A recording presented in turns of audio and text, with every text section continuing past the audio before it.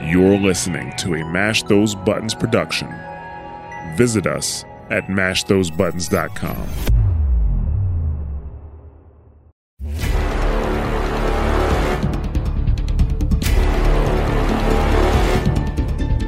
Hey there, welcome to episode 133 of Push the Point, presented by the Mash Those Buttons Podcast Network, your source for Overwatch League news, player updates, storylines, and more for Season 5 of the Overwatch League. I'm your host, Ramses, here with Labosco. Follow us on Twitter at PushPointPod, at Labosco, at Ramses_OW. Leave us a review on iTunes, Spotify, wherever you listen to it. Send us an email at pushthepoint@gmail.com. How are you doing, Labosco? I'm doing pretty good. It was nice to have some Overwatch to watch again. It was really cool to see some friends get the opportunity of a lifetime as well this week. People that I've known for a while doing Overwatch broadcasting and seeing them live out their dream is really cool. Mm-hmm. We didn't even talk about that last time, I think, because we kind of got buried under just everything going on. There was a lot. With the league. But they did announce the casting lineup for Season 5. And like you said, there's a bunch of people on there that we've had on the show, but are also very good friends of ours. Yeah, Lemon Kiwi, Nekara. We haven't had Leg Day on, but Leg Day as well. Trid, in particular, of people that we know that are in the league and getting their chance to show what they can do. And it's really exciting, and it's awesome that they've made it. They've made it to the Overwatch League, and a lot of deserving people for sure. For sure. Yeah, we got our lineups of Jaws and Nekra, Lemon Legs or Leg Day and Lemon Kiwi. And then, of course, you got your Uber, Mr. X, and then Vicky Kitty and Trid. And then that actually makes you realize, I think that's X and Uber are the only classic casting duo we still have in the league. Like OG, yeah. We did get to, for the game in Texas, we did get a nice little ZP and a Vast though, which was awesome. Yes, and Avril and Achilleos, correct? Yeah, Avril and Achilleos. So are they here this year? Yeah, they're doing an APAC. Achilleos is an OG as well, though, and I'd call Avril as well, even though Avril wasn't doing, Overwatch League from the beginning. I still can kind of consider him an OG. Oh, he's been around forever. Yeah, exactly. I mean, I honestly, basically everybody who's made it now are they're not OGs, but they're people that have been, biding their time and trying to break in for a while. Like, these are people that have been on the grind for a long time. I mean, Lemon, Leg Day, before Overwatch League was a thing, you know what I mean? Like I've known these people and known them for a while, and they've been working towards this. So, always happy to see our friends succeed. So, let's get into week one. Let's get into week one of the Overwatch League Season 5. First things first, kind of taking a quick look at the meta. We weren't super sure what we were going to see heading into, I think, week one. Yeah, it depends on who you are. I was kind of sure. Okay, well, I wasn't sure necessarily what we were going to see. I think part of what's fun about the beginning of the season is that stuff has been played in scrims a bunch, but we don't have anything locked in, definitively proven as the best thing to play. Mm-hmm. And I still don't, as you move forward, as I think you get some more games under your belt, a definitive kind of best meta starts to emerge. It happened last year where people were talking about this is why people were complaining about roll queue, remember? Because they were saying we'll see these first couple games don't have roll queue in them, and look, it's so awesome. There's so much more rock, paper, scissors with comps. And by the end of that first stage, you start to see one specific meta emerge. I feel like we're a little bit ahead on that. I think we have our DPS line and probably our support line figured out. But what mostly has been switching around is what you're playing at tank. Right now, you're seeing a lot of Soldier, player hit scan player, and then Genji, sometimes an Echo for your projectile DPS, and then Ana Lucio as your support system. Sometimes, I know earlier in the week we saw a lot of Winston. A team or two ran Doomfist, but not too many people. And then we saw, I think correct me if I'm wrong, but I feel like we saw a lot more Zarya like near, like I think later on Saturday and most of Sunday. As far as other tanks, yeah, we saw more Zarya than we saw any of the other tanks, other than the first two that you mentioned. We didn't see any Orisa. We did see Roadhog though. We did see Roadhog for a little bit on, was it day one? I believe we saw a little bit of Roadhog. So Roadhog is actually the one who got in before the Orisa, which I think, you know, if you're somebody who's been playing quick play a lot, you've seen a lot of Orisa, and maybe that's just because lower elo, I think, is part of what has to do with it. But I also think when you look at what teams are doing with their compositions, I don't think the Orisa fits in. I think that the Winston and the Doomfist fit more with the style that we're seeing be the prevalent style. I think it really depends on your team, what you've been playing more so of the Doomfist or the Winston, and also like priorities and things like that. So like I think there's a bit of difference from a lot of the teams and how they're running things. And I don't know how long this Soldier and the Genji is going to last, because I think that we're seeing that there's a couple of different variations that maybe can also sort of do things really well. Well, and I didn't mention as well, we saw some teams also pull out the Widowmaker occasionally on certain maps. It definitely was. There's a lot of maps that were. Yeah. Yes. I think that's part of it. But the other thing to think about right now as well, like Reaper, we didn't mention Reaper yet, but Reaper did get a lot of playing time too. And it was another thing where it was kind of a little bit more map dependent for some of the stuff that you were seeing with the Reaper. But I think it's still too early to tell. Like we have kind of our base, but I think there's still a lot of room for variation, because I think teams still don't really know what's like the best way to go about things. Like we also saw a lot of Tracer too. And it was team dependent as well, right? Like Houston is a team that you like a lot. They ran a lot of Echo compared to other teams until they couldn't really run the Echo. And they were kind of forced off of it. But there was reasons for that, which we'll get into when we get to those games.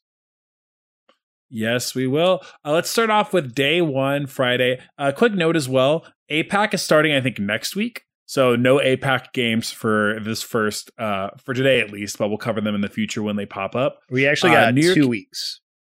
Oh, 2 weeks. Yeah. So yeah, plenty of time. New York Excelsior versus LA Gladiators.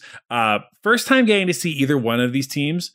New York is one of these teams we've had some questions of, because for one, they had a pretty tight roster compared to some of like the bigger teams like the Gladiators or maybe like the Shock, but they're also a team that has been running with the 2 flex supports, not putting a main support on the roster. And there's been questions a lot as far as how that would really work. I don't know, Labosco, what did you think as far as did it feel noticeable as far as the difference in main support play compared to what we might be traditionally used to? I mean, I don't think so, because I don't think Lucio is like, Lucio doesn't really, the way that Lucio plays, I don't is that really a main support? I guess by terminology, but like that's sort of a role where like you just need somebody who's hyper gifted on that specific hero. And knows how to use the speed and everything. Like, I don't necessarily think it matters if it's somebody who played only main support, because like what from like how you play a Mercy translates over to how you play a Lucio or a Moira. You know what I mean? Like I think that the play style of Lucio is so much different. And again, this isn't something that I don't have confirmed, but I'm sure as far as comm structure and stuff in 5v5, things have changed quite a bit. And how that Lucio, plays is probably a little bit different as far as like responsibilities of what the Lucio specifically is supposed to be doing. But I think it does help if you have somebody, especially right now, who's more used to playing Lucio than somebody who's not. Mm-hmm. So LA Gladiators 3-1 over New York. Glads look really solid across this whole matchup. I know initially we were kind of, there's one map that New York takes off of them with push and Circuit Royal. They go from kind of getting pushed through most of the map to really putting a solid 0.3 defense. I know the casters are talking a lot about the way that map is designed. It's the only map I think right now, or at least one of a very small pool where the defenders start a spawn with high ground. And New York was just able to really kind of chew them out, no matter how much the Glads like had to juggle between like contesting high ground but pushing the cart. And I think we're seeing that in situations like that, even though you don't have an off tank to necessarily handle those duties, there's still duties that need to happen. Like we're still seeing teams have to commit resources to doing those things. I think too, like the Gladiators felt very much like they were trying something different when they were on that map too. Like they didn't really. They had space on the Sigma to start off, I believe, on their attack and stuff. Like they were doing a lot of different stuff on that map. So I don't know how much weight I put into that one specifically. It felt more like they were trying some things to see how it would work, to handle what the New York Excelsior were doing. I also think that for what New York was running, I think that they just had a little bit of an easier time of, keeping control of that high ground, even if they didn't necessarily have numbers, because if you're playing Tracer like Flora, I thought Flora played pretty well on the Tracer on that map specifically. And just everything that Flora ended up playing worked out pretty well against what you were seeing from the other side. So I don't know how much of it is like the Gladiators just not playing well, other than maybe them trying some things that maybe, will work on this map eventually, but they've got to kind of lab some things out, because they still had some pretty good, like their first hold was at the beginning of the map was like super good. And I don't know, I'm not worried about the Gladiators is what I'm saying. Oh, definitely. It like they were still they were a dominant force in this game, other than really that one map, and it's not that like New York was bad, but that's just how much better the Gladiators were. Yeah, I'm with you. What did you think of Patapan in that first matchup? I thought he was really good. I think he played basically every map other than the map where they decided to go with Ons Kevster. So he played really well. He was playing the mostly the your Genji. Echo, your Genji. Yeah. Mostly Genji, though. They didn't really... I don't think they played a lot of Echo. It was like a swap for maybe like a push or two, but it wasn't something they didn't really stick with that. They were more Genji focused, and then they did the Tracer at certain points on certain maps too. And I thought he played really well. I thought that he fit in nicely on this team. He's another option for you to play Tracer, so you can have Kevster kind of focusing on playing the Soldier 76, because I think Kevster was a monster on the Soldier all week. Mm-hmm. So I think you have a very good complement to what you have in Kevster when you're not doing anything with Ons where he's playing like a Widowmaker or something. You know what I mean? Where you don't need that hit and scan specialist. So I think he's fitting really nicely into the role that they want for him. It seemed like on Li Jiang, he kind of had, I saw a couple casters mentioning it as well. It seemed like he had a little bit of, I don't know if you want to call it rest. It kind of took him a little bit to find his groove, but once you saw him on Midtown and on New Queen Street, he looked very good. It's his really first map in the Overwatch League. It's like, okay, I'm not worried about it. You know what I mean? Like, oh my God, his first map, he was a little bit rough because maybe there was a lot of emotions for some reason for him, because it's his first game in the Overwatch League. And sure, he's been a pro in other games, but like the guy was always an Overwatch player. It's a different thing. I'm not gonna hold a guy accountable for his first map ever in the league. You know what I mean? Like give him a couple more games to really kind of make a judge of it. And I would say his later stuff as he continued on in that game and then in the next game, I think he's fine. I think he's going to be pretty good. I think that the Gladiators this week were one of the teams that looked the best to me. So Reiner also looked really good, I think, for Glads. You saw him mostly on like the Winston with a little bit. I think he played a little bit of Rein, if I remember correctly, but mostly on the Winston. Happy to see him in. I kind of had assumed just again, you're going to tell me this is incorrect. I don't disagree with you. But I kind of had assumed we know like what Space's ceiling is, that like maybe they would just hard force Space across everything.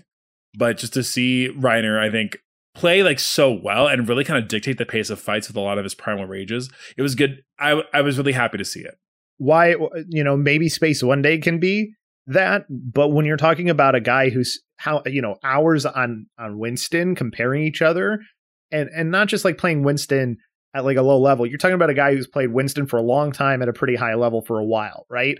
Like you're just, unless you're somebody who's ridiculous at everything, and not that space isn't really good, you just don't expect that person to understand some of the nuances that fast. Mm-hmm. So it made sense to me, like especially with the fact that Winston is so prominent right now.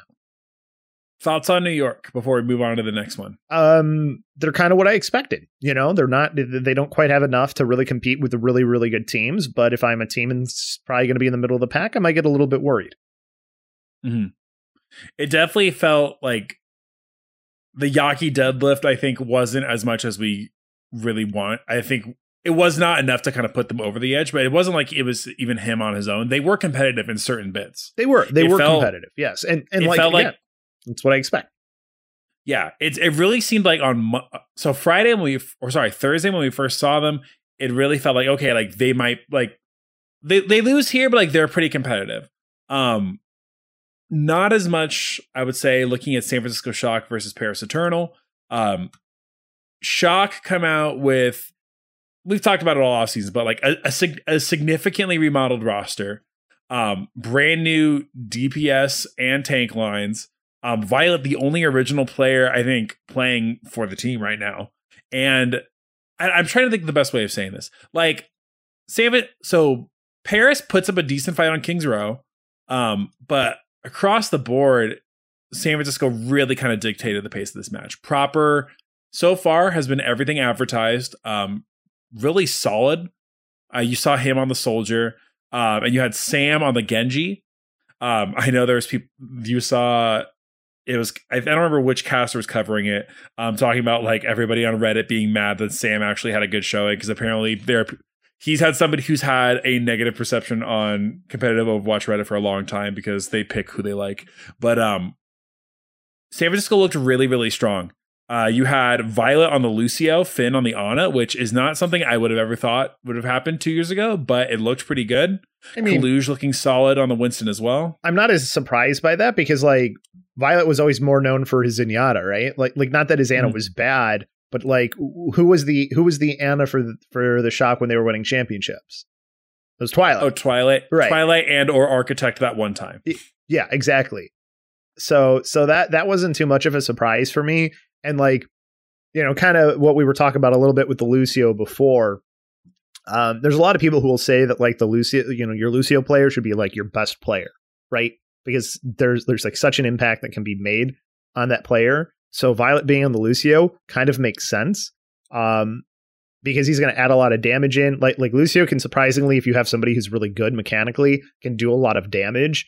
And then just the ability to speed around and just do the stuff that a support needs to do. Like Lucio can be super good. So not too surprised seeing Violet there.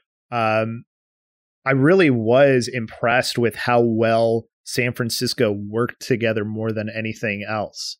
You know what I mean? I thought, I wasn't sure about, because Kaluge was always an off tank. So I wasn't sure how he was going to be. I thought Kaluge impressed me on the Winston. I thought his Winston mechanics were actually pretty nutty. Like I was really impressed with him as far as players on this team.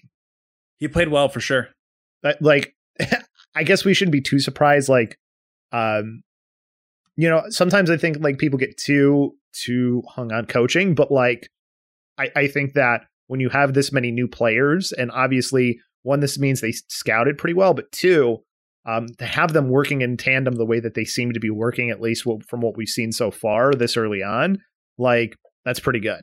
So I give props to Krusty and the coaching staff for what they've been able to do here with, basically a new roster.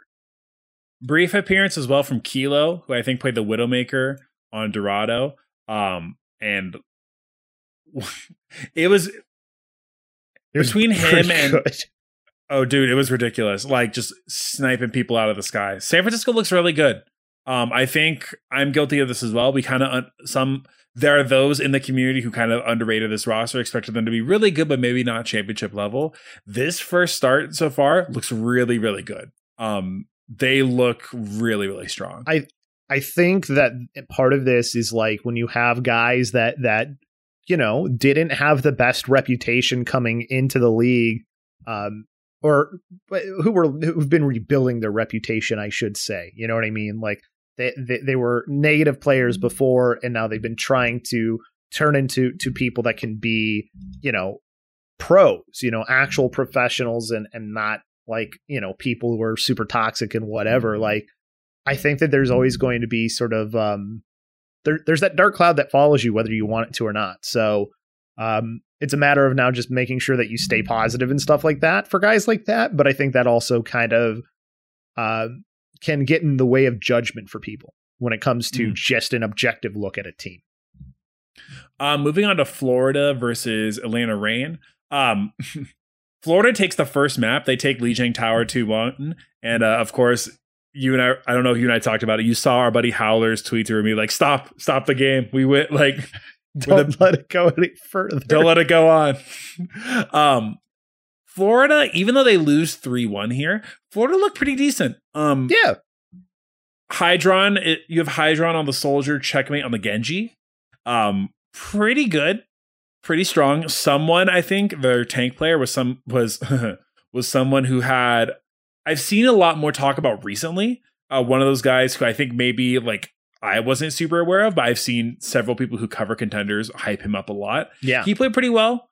Majid, I think Sir Majid had a similar experience to what we talked about with Patapan a little bit, where like maybe I think that first map kind of was getting his footing together, but once he started rolling, I thought played pretty well. You're also talking two super young guys, I think, is another thing to point out as well for Patafan and for Sir Majid. We're like, they're both like 18.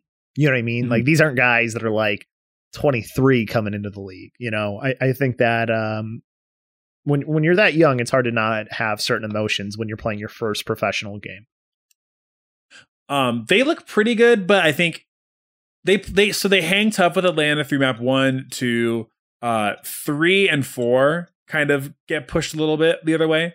Gibraltar, it gets held the first point. Atlanta looks really strong right now. Kai Nero is an incredible DPS line. Hawk, I think, just plays so many tanks at such a high level that you feel really good about having him in there. I was not expecting Ultraviolet to be this freaking good. Like, and he had a great weekend, but Ultraviolet had tons of people talking about his Ana play this weekend. So, one thing that I think has been really prevalent here in week 1 is we're kind of, going through these games. And now that we get to talk about one of the Anas that I've wanted to talk about is like, you're seeing the value right now of having a very good Ana and like the value of Nade in 5v5 and how important it is to be hitting anti-nades with it specifically. So like protecting the Ana and like, how quick is your Ana dying is like super important right now. There was a stat for the early, so for this early portion, I think it was like on one of the last games, I think it was Uber who put out the stat that he was given that you are 25% more likely to lose a fight when you're down a player than you were previously in Overwatch. So when you take that into consideration, the value of Ana, I think, is the highest, the most important for a team. So if your Ana dies first, the percentage goes even higher than 25% that you're probably going to lose the fight. More likely. So I think that makes a big difference. And when you have somebody like Ultraviolet who's able to do so much and protect himself so well, it makes it really hard on teams. Also, I think their play style, like they are so hyper aggressive onto certain targets, and the ability for Hawk to get in and really disrupt was super good on the Doomfist. So I think that they are a team that somebody's going to have to try and solve on how they best want to tackle what they're getting from the other side. Agreed. Next game, San Francisco Shock 3-0 over London Spitfire. And this is kind of, London has a down then up week. I think after we saw what happened with San Francisco Shock for their first game, I think we pretty much expected them to pretty handily deal with London. Hottie, Backbone, Admiral, Landon, Sparker. Poco comes in a little bit to play, I think, the Diva at one point. over on Watchpoint Gibraltar, but pretty solid, just pretty straightforward full sweep from San Francisco.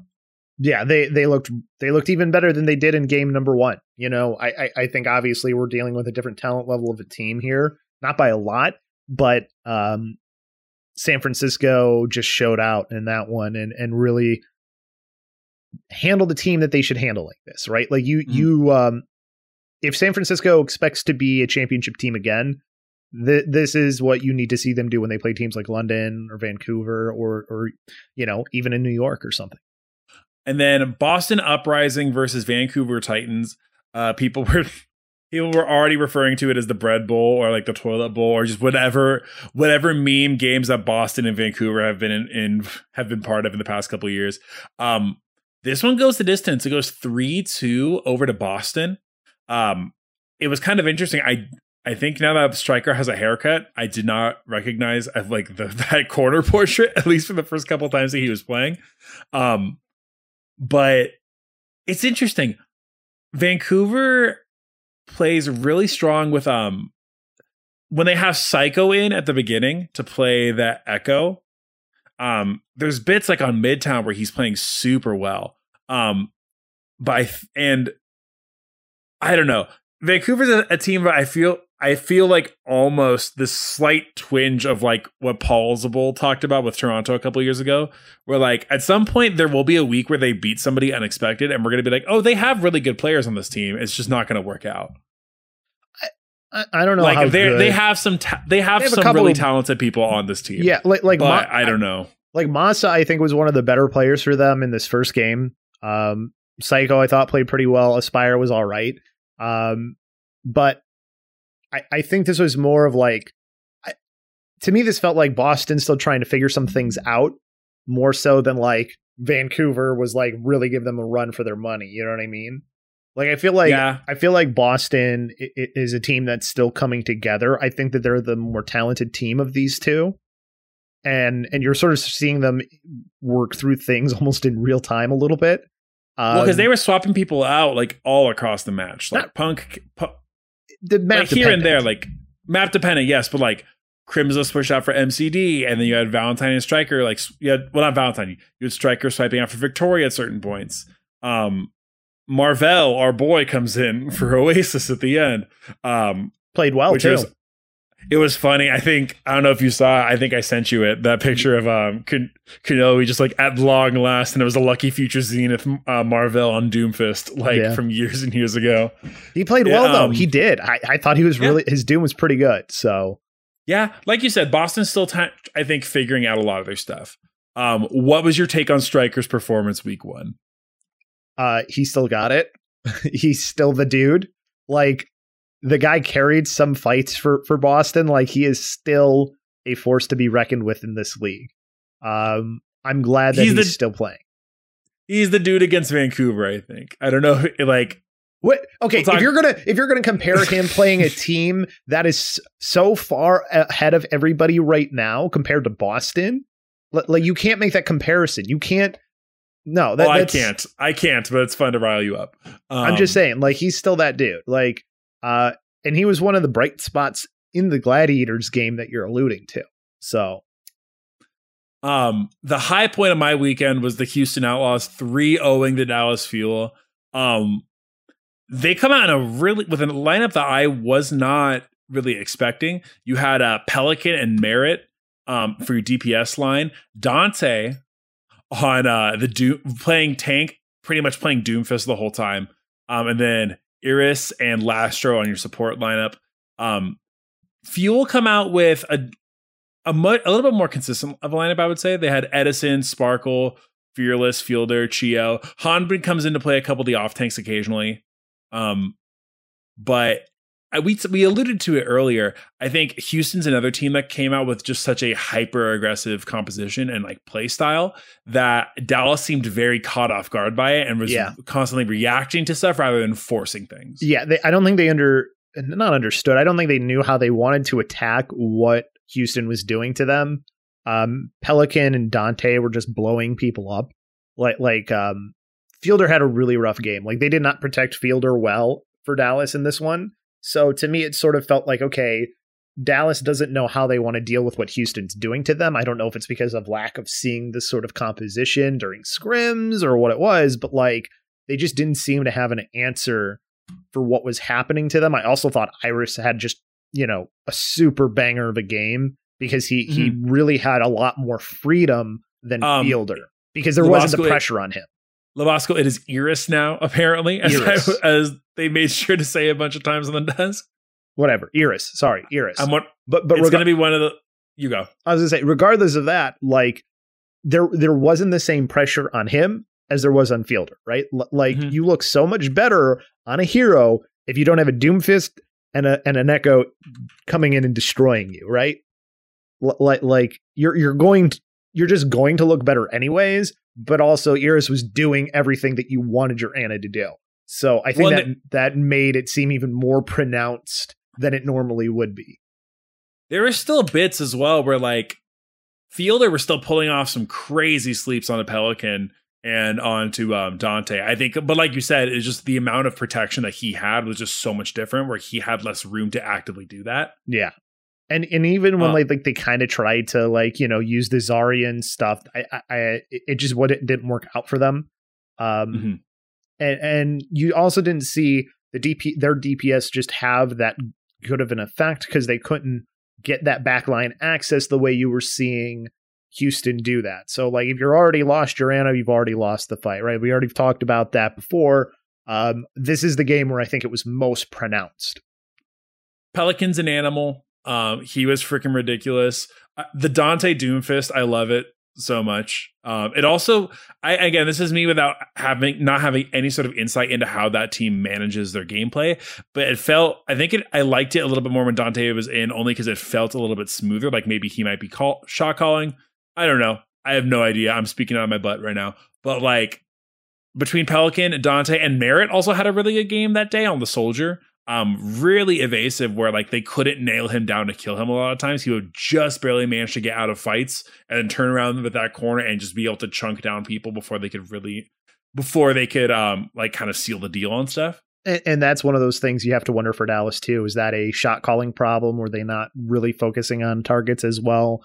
I think there's a lot of questions really from that first game for Dallas where you're like, I don't think it's cause for concern. Like it wasn't a pretty 3-0, but it wasn't like it didn't feel like there was a skill gap. It felt like there was a almost like a not a coaching gap, but like a focus gap. Yeah, I get you.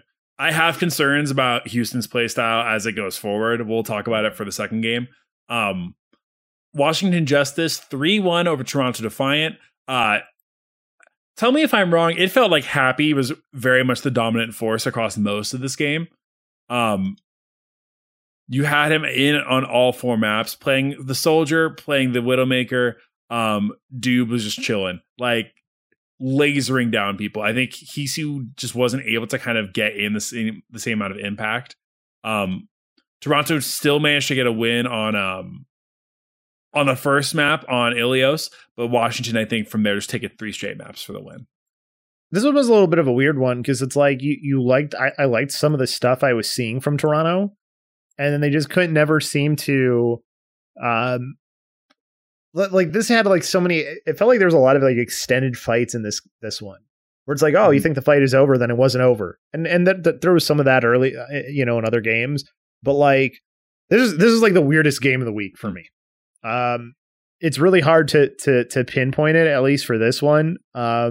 I think Happy did have some like pop off movements for sure. I was a little confused because like they at first for Washington they had Kalios, then they go to Mag the rest of the way too, or no, they do go back to Kalios. I couldn't remember, but like they were kind of switching back and forth, and I think they used like 3-4 different tanks too, like as far as like heroes. So I wasn't exactly sure what, like Washington just kind of felt like a roller coaster. Little bit. It was interesting as well. Like I know people had similar concerns as they had last year, where if this support line was going to be able to hold up the snuff, compared to other ones. I think that Krillin particularly played pretty well. I don't really have much to say on opener.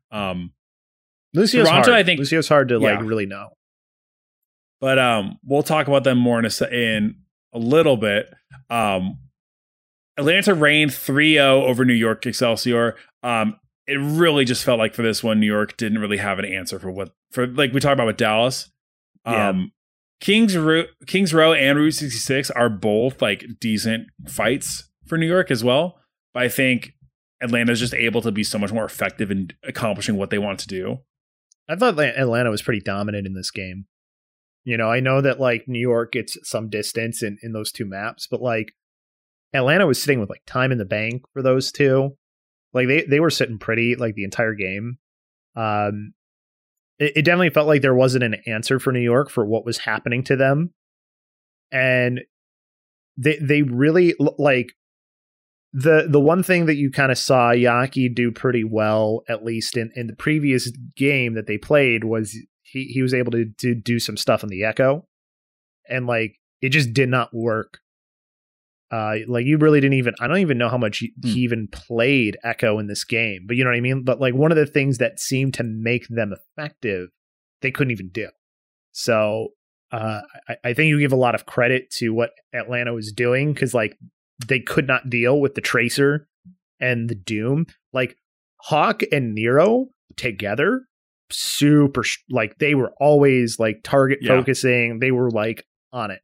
And made it super tough on Myungbong, who was playing the Ana. So that's I can't remember though too. I feel like they switch like back and forth too between who's been playing Ana for them. Like I think of the previous game that we saw them in, wasn't it Gang Youngjim who was playing the Ana, or am I going crazy? I thought Myungbong played the Ana most of the time. No, he did. Okay, it was pretty much the entire time. I couldn't remember if they had switched off or not, but you know, it felt like a tough game for Myungbong. Like he didn't really get to be an effective player. So, but again, that's because he was dead because the Doomfist and the Tracer were jumping on his head. So like, Hawk never died. It felt like too on the Doomfist. So like there's just so much going for Atlanta. And I think after, you know, this first week, they're one of the teams that have looked the best. Boston versus Boston Uprising Los Angeles Gladiators, 3-1 for Glads. Boston managed to get a punch in on Eichenwald, but still pretty strong game from Glads. Yeah, I think Glads just had the better composition for the most part in this. Like you saw a lot of like Reaper stuff from Boston in this one, and like it had its place on certain maps, but it just didn't seem like they really could compete on those maps where it wasn't as effective.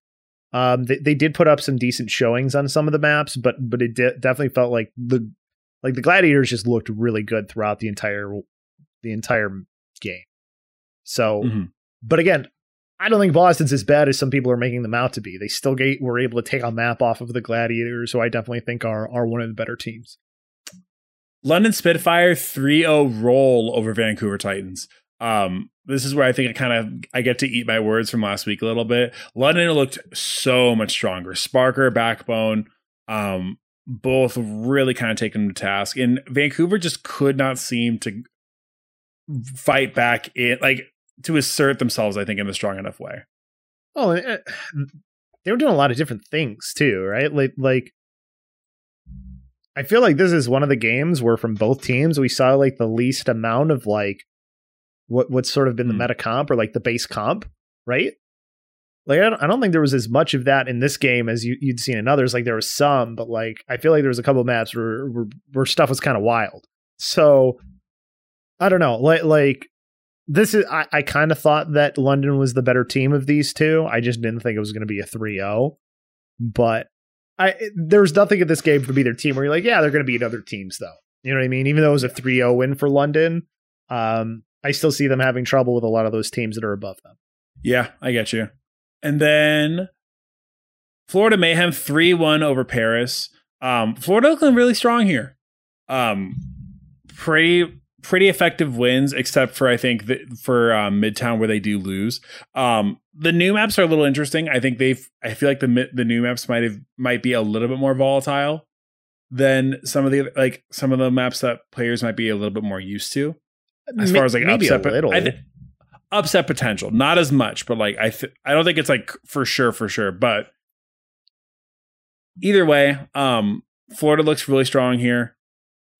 Still kind of running with the same thing. I was wondering if we were going to see Exy at all this weekend, and we didn't really. They had Hydra and Checkmate in as their primary DPS duo. But Hydra played well, so like, oh yeah, who knows what's going. I don't know. I almost feel like you'd want to see Exy play Soldier, so I'm not sure. I don't know. I would very much like to, yes, but we'll see. I mean, Hydrod played well, so maybe they think Hydrod's better of the two. It's hard to say sometimes with some of this stuff, but I do think for Florida that they are definitely one of the better. They're not at the bottom. They're definitely not at the bottom. So definitely, I think they're solidly in that middle pack there. Middle upper, I would say, yeah. And then Dallas Fuel 3-0 Washington Justice. This is pretty straightforward. Dallas look much better day 2. Strong wins on maps 1 and 3. Eichenwald is a little bit tighter with the Justice, but yeah, it just felt like like Washington kind of had the same issue that we've seen from them in the past, where they go from looking really good against lower mid-table teams to once they have like solid competition, it just is not there. That definitely felt part of it. I think Dallas had a much better day in this one. I think that they played their comp a lot better. I think Fielder had a much more of an impact. Fearless played a lot better. I think, again, this is also like play style wise. They were playing against a team who's basically played almost the same comp as them the entire time, right?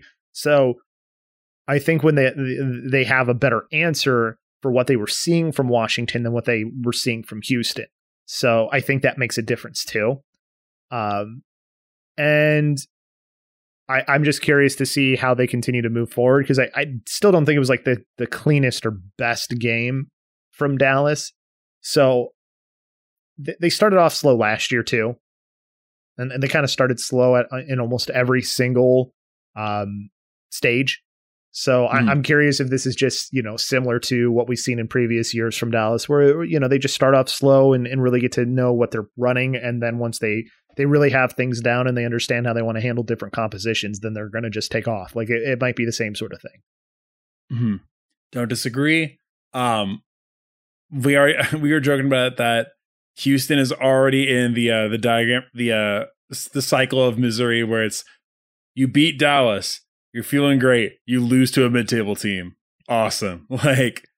So Toronto Defiant 3-2 over Houston Outlaws. Like you said a little bit earlier, it very much felt like Toronto had a very solid plan for how to kind of fight Houston on this game. Yeah, I think a lot of Tracer, I think, was one of the things that they did. So you have better access to the Ana, because you didn't see the same effect there.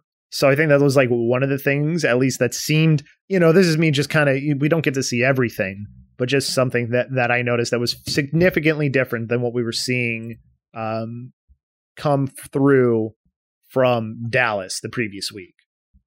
Muse also looks really good in this game. I think him being allowed to be a little bit more aggressive, really kind of push with that Winston. You saw he had a lot of Primal Rage kills across that whole game, especially on both of the control maps. Looked really, really good. Yeah, that definitely makes a difference too. Like even when they were kind of, not full mirror, but like when they had the Dante Doom as well, only was the only difference. Like they seemed to handle the Doomfist better than what Dallas did too. But you're right though. Like they definitely handled some of the, they were definitely the better team on the day. Mm-hmm. Yeah, I think you nailed it when you talked about just they had better access to the Ana. It felt like in this one, whereas when Houston played Dallas, there were so many more fights where Iris was able to get out with the sleep or was able to hit these really huge nades. Iris was dead so often just because you had Finale on the Tracer just on top of him the whole time. I also think like Twilight had like a nutty game. Like, yeah, he had, he needed to have a bit of a bounce back game from the game he had previously too. So I think that was like part of it too, is like, you kind of had a guy playing a little bit out of his mind in Twilight. So like there was definitely a couple of different factors. I thought Muse actually played pretty well too. Like they definitely, Toronto looked a lot better in this game. It's funny too, because like really the biggest difference from what they were doing compared to what we saw Dallas doing was they played a lot more Tracer. They still played the Genji though as well, but they just, you know, the little bit of Tracer to get to the back line, I think, can make a little bit of a world of difference sometimes. Well, and I think there is issues as well where Pelican starts off on the Echo, and while it works so well against Dallas, he's just getting he gets shut down really hard from Edison, I think. You mean was it Hisu? Oh yeah, I'm sorry. You're thinking switching teams. Yeah, no, different games. Hisu shut him down a bunch to where he had to go Genji instead. Yeah, and I think part of that is because if you're playing Liana and you have the Tracer that you're trying to deal with, like you don't get to put the same attention on your Echo in the sky. So it's one thing affecting the other. It almost seems like a little bit in that way. So Pelican's not able to be as effective because your Ana's not as effective. And that leads to Pelican eventually switching, but then now you're behind on all charge and stuff like that. Mm-hmm. Plus, like the Genji's not able to get in the face of a Tracer as much as they are for like a Soldier or something else. So Genji does pretty well against Tracer. Like if you have your abilities, like Genji wins that fight a lot. If you're a good Genji, so like the Genji can work. It's just a matter of like, where's your focus though in the fight, right? So like there's different instances. Like the Genji Tracer matchup is a little bit different. Yes, sir. Well, we'll take a quick preview. It strikes me as very much the Houston problem, where like I'm concerned that we're going to get to a spot where like next week, like Houston's always been a team where they have a very specific strategy they want to go with. And it's often felt like if that strategy does not work, they kind of are a little bit at a loss for what they want to do next. And next week's a little bit scary. Yes. And I mean, it's early to call that, definitely. But just knowing Houston, knowing traditionally what they've been like, it gives me cause for concern. Well, I mean, I guess we could go into that, the quick preview here of next week then, if you want. Let's do it. On Friday, we have Florida Mayhem versus Vancouver Titans at 12 p.m. All these are Pacific time. San Francisco Shock, Houston Outlaws at 1:30. Atlanta Reign versus Washington Justice at 3 o'clock. And like you said, San Francisco is going to be a really tough game for Houston. Yeah, I think that one, I'll be curious to see Atlanta Washington as well for Friday. Florida, I expect they should handle Vancouver. You think? We always think, but we have been proven wrong before. Plenty of times. On Saturday, you've got London Spitfire at noon versus Boston Uprising, Dallas Fuel versus LA Gladiators at 1:30, and Toronto Defiant versus New York Excelsior at 3 o'clock. I'm realizing there's no Thursday games for this coming week. Interesting. Yeah. But I imagine that's just because they have so many more, like it's kind of front loaded a little bit. And then once APAC starts, it'll be a little bit less each week. Right. But yeah, London, Boston, Dallas Gladiators, Vancouver, New York. Dallas Gladiators should be really interesting. Yeah, that one I think that might even be the marquee game of the weekend. It's definitely the one that I'll be looking at probably the closest for sure. And then wrapping up on Sunday with Houston Outlaws versus Florida Mayhem. San Francisco Shock at New York Excelsior, Paris Eternal versus Toronto Defiant. Florida is a team that I feel like is below Houston, but I can definitely see them kind of going to that level just with how hot or cold I'm prepared for this team to be. But I think I'm also interested in the Toronto game this weekend because I would really like to see where this team is going to kind of follow up to. I could see them being really strong and being kind of towards the upper end of the mid-table, or they might just be in the same spot as they were last year. Yeah, this will really be a big one for the Houston-Florida one because I think that one, I kind of have those teams right next to each other, so I'm really curious to see. I do have Houston a little bit above Florida, but like this is, I think, should be a good one. And then Paris Toronto should be interesting as well, as far as like really seeing, okay, was that first game kind of a fluke for Toronto? Like what's really going on with them? Because this is another team.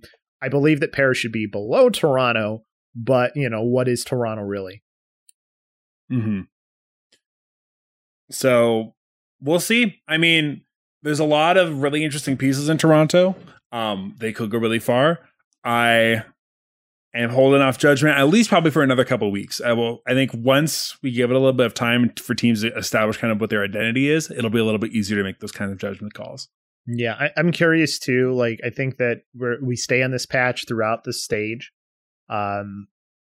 Stages are going to look very different, like as far as like even just patch notes for Overwatch 2 going into the next week. Like we can already, for the beta, like we're already seeing like significant changes get thrown in there.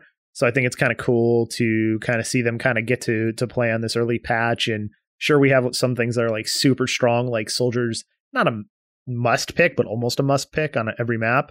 So how these teams adapt here in this short amount of time that you have with the game being this way, I'm curious to kind of just continue to watch. All right. And we got, I'm trying to think of the right way to see this, to word this, because I know it's a little bit more in depth than I initially thought. We have one bit of ABK news before we wrap up. So according to Steven Totilio of Axios Gaming, the New York City is suing Activision, saying Bobby Kotick was unfit to negotiate the Microsoft deal and that the deal was rushed to get him and the board out of danger of lawsuits over how they handled misconduct at the company. And then there's a follow-up to it from, I think, Richard Hogue at Hogue Law, saying that, so this is actually a books and records request, not a more substantive lawsuit. It's not filed by the city, but by funds that have an investment interest in Activision. And to be frank, the 98% shareholder approval really harms the value is too low. Really harms the quote value is too low and properly negotiated argument. But yeah, so it looks like, yeah, there is a complaint listed by the city of New York just to get, I guess, further details on the deal itself. Mm-hmm. Where is it? I'm trying to see even where this comes from, because like nature of the action. Plaintiffs bring this action to enforce the right to inspect certain corporate books and records of ABK, a Delaware corporation. Plaintiffs seek to inspect these documents to investigate possible wrongdoing and or breaches of fiduciary duty by the board of directors of the company in connection with Activision's pending acquisition by Microsoft Corporation. Plaintiffs further seek to access to certain books and records to investigate the independence and disinterestedness of the board.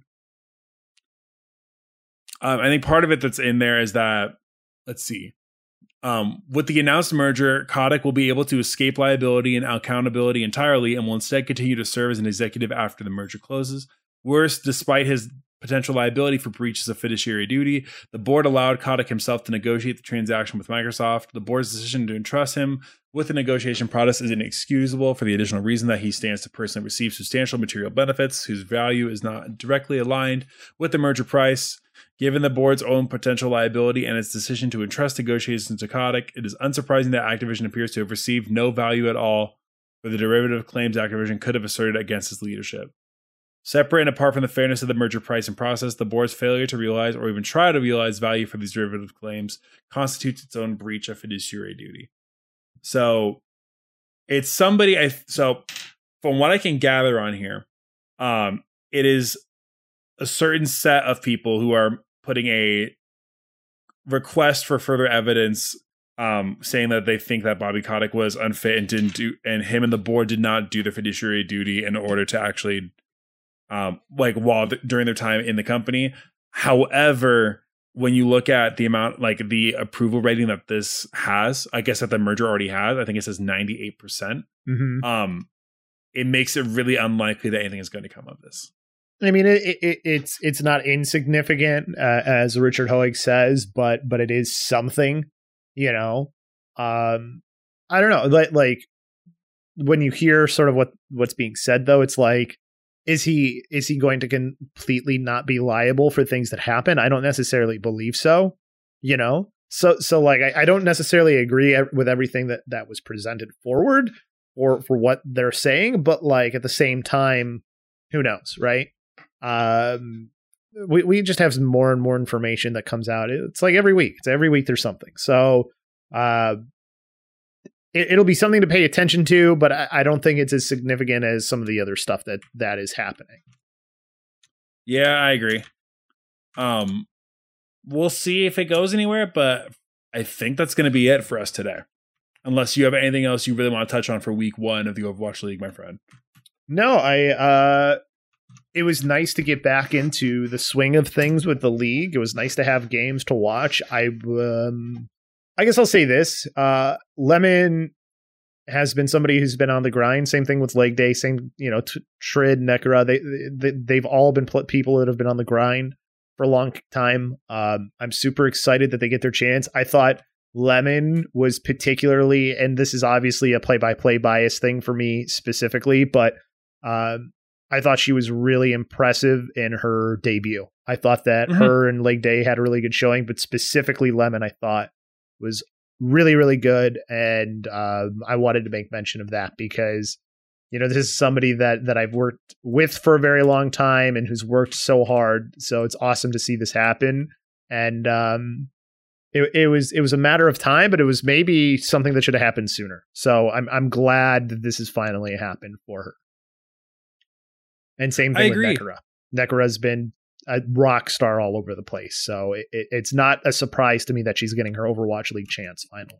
Definitely. It was really interesting too, because you looked at like Leg Day and Lemon come in with such a specific energy, which was really cool. Like they have it's very clear that these people have spent thousands of hours on the mic together. They have their like back and forth already locked in. They have a set personality, which is really great.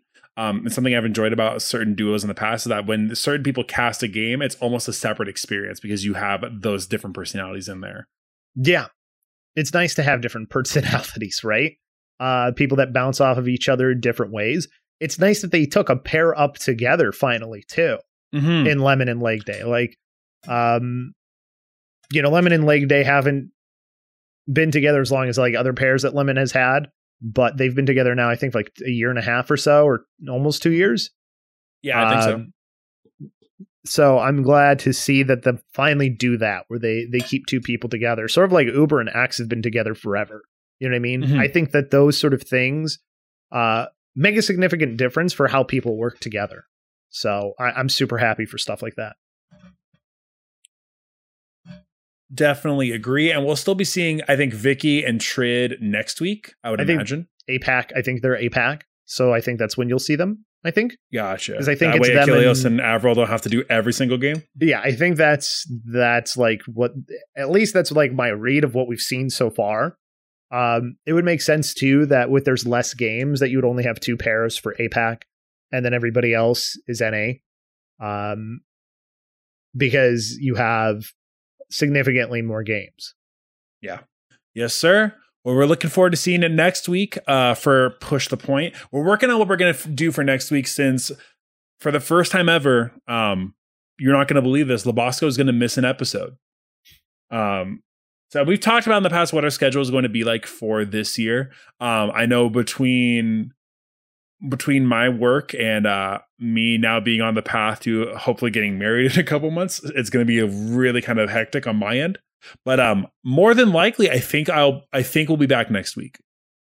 Yeah, I probably won't because I'll be out of town. I got. Lobo will be gone. I'll be the first episode where the record will finally be broken for me. So I've made it to every single episode. That'll be the first one that I miss. Man. Now I got to think of who's going to try and make the save. There's a couple. I'm sure you've got a couple in mind. Oh, it'll be fine. I'm not worried. Yeah, I didn't say you were worried.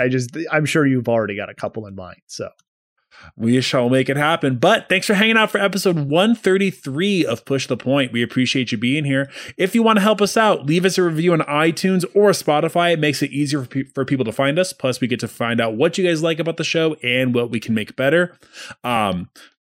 I was going to check with you about this, Labosco. We only have the beta for about 9 more days until it will be disappearing for a little bit. So we'll have to figure out if not for this time, I think because schedules have been so crazy, at least when the next beta starts, maybe getting in another game night. Yeah, next beta it'll have to be because I'm out of town for like 2 weeks. So I should be in time for the episode after this one coming up. But again, what can you do? As far as betas, that's how they go, right? You get a limited time with them and then you got to wait and then you get another one eventually. So hopefully the next one's a little bit more open too than this beta was. Not that this beta was pretty open as well, but still, you know what I mean? Like, I hope that we get it a little bit easier access to it than we had this last time. That's my hope, at least. So yeah, it's definitely been enjoyable, but I hope they continue to bring us some good stuff. Also, if you want to join us potentially when that good stuff happens, discord.me/mashthosebuttons to find out when we're going to do like a game night for that whenever we end up having one of those. Maybe you'll do one without me. That's possible to do. Patreon.com/mashthosebuttons to support the network directly. Little as $1 a month gives you access to Patreon exclusive content. At PushPointPod is the Twitter. PushThePoint@gmail.com to email us. Do all the good stuff. Yes, sir. If you want to follow Labosco on Twitter, you can find him at Labosco. You can find me on Twitter at Ramses_OW. So if you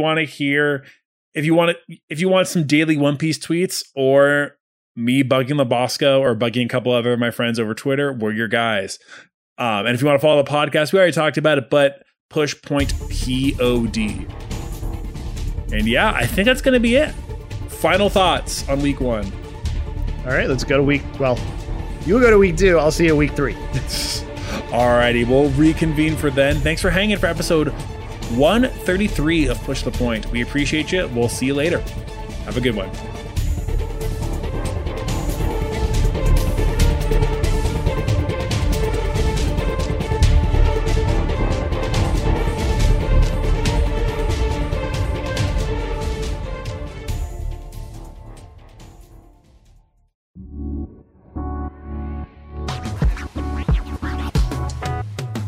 Thanks for listening to a Mash Those Buttons production. If you enjoyed the show, you should check out mashthosebuttons.com and see if any of our other shows might interest you. All of our shows are available on your podcast platform of choice like Apple Podcasts, Google Podcasts, Spotify, and more. If you enjoy our content, you can help support Mash Those Buttons by becoming a patron at patreon.com/mashthosebuttons, where you can receive Patreon bonuses for as little as $1 a month. You can connect with Mash Those Buttons at twitter.com/TheMashNetwork, facebook.com/MashThoseButtons, or join our Discord at mash.gg/Discord.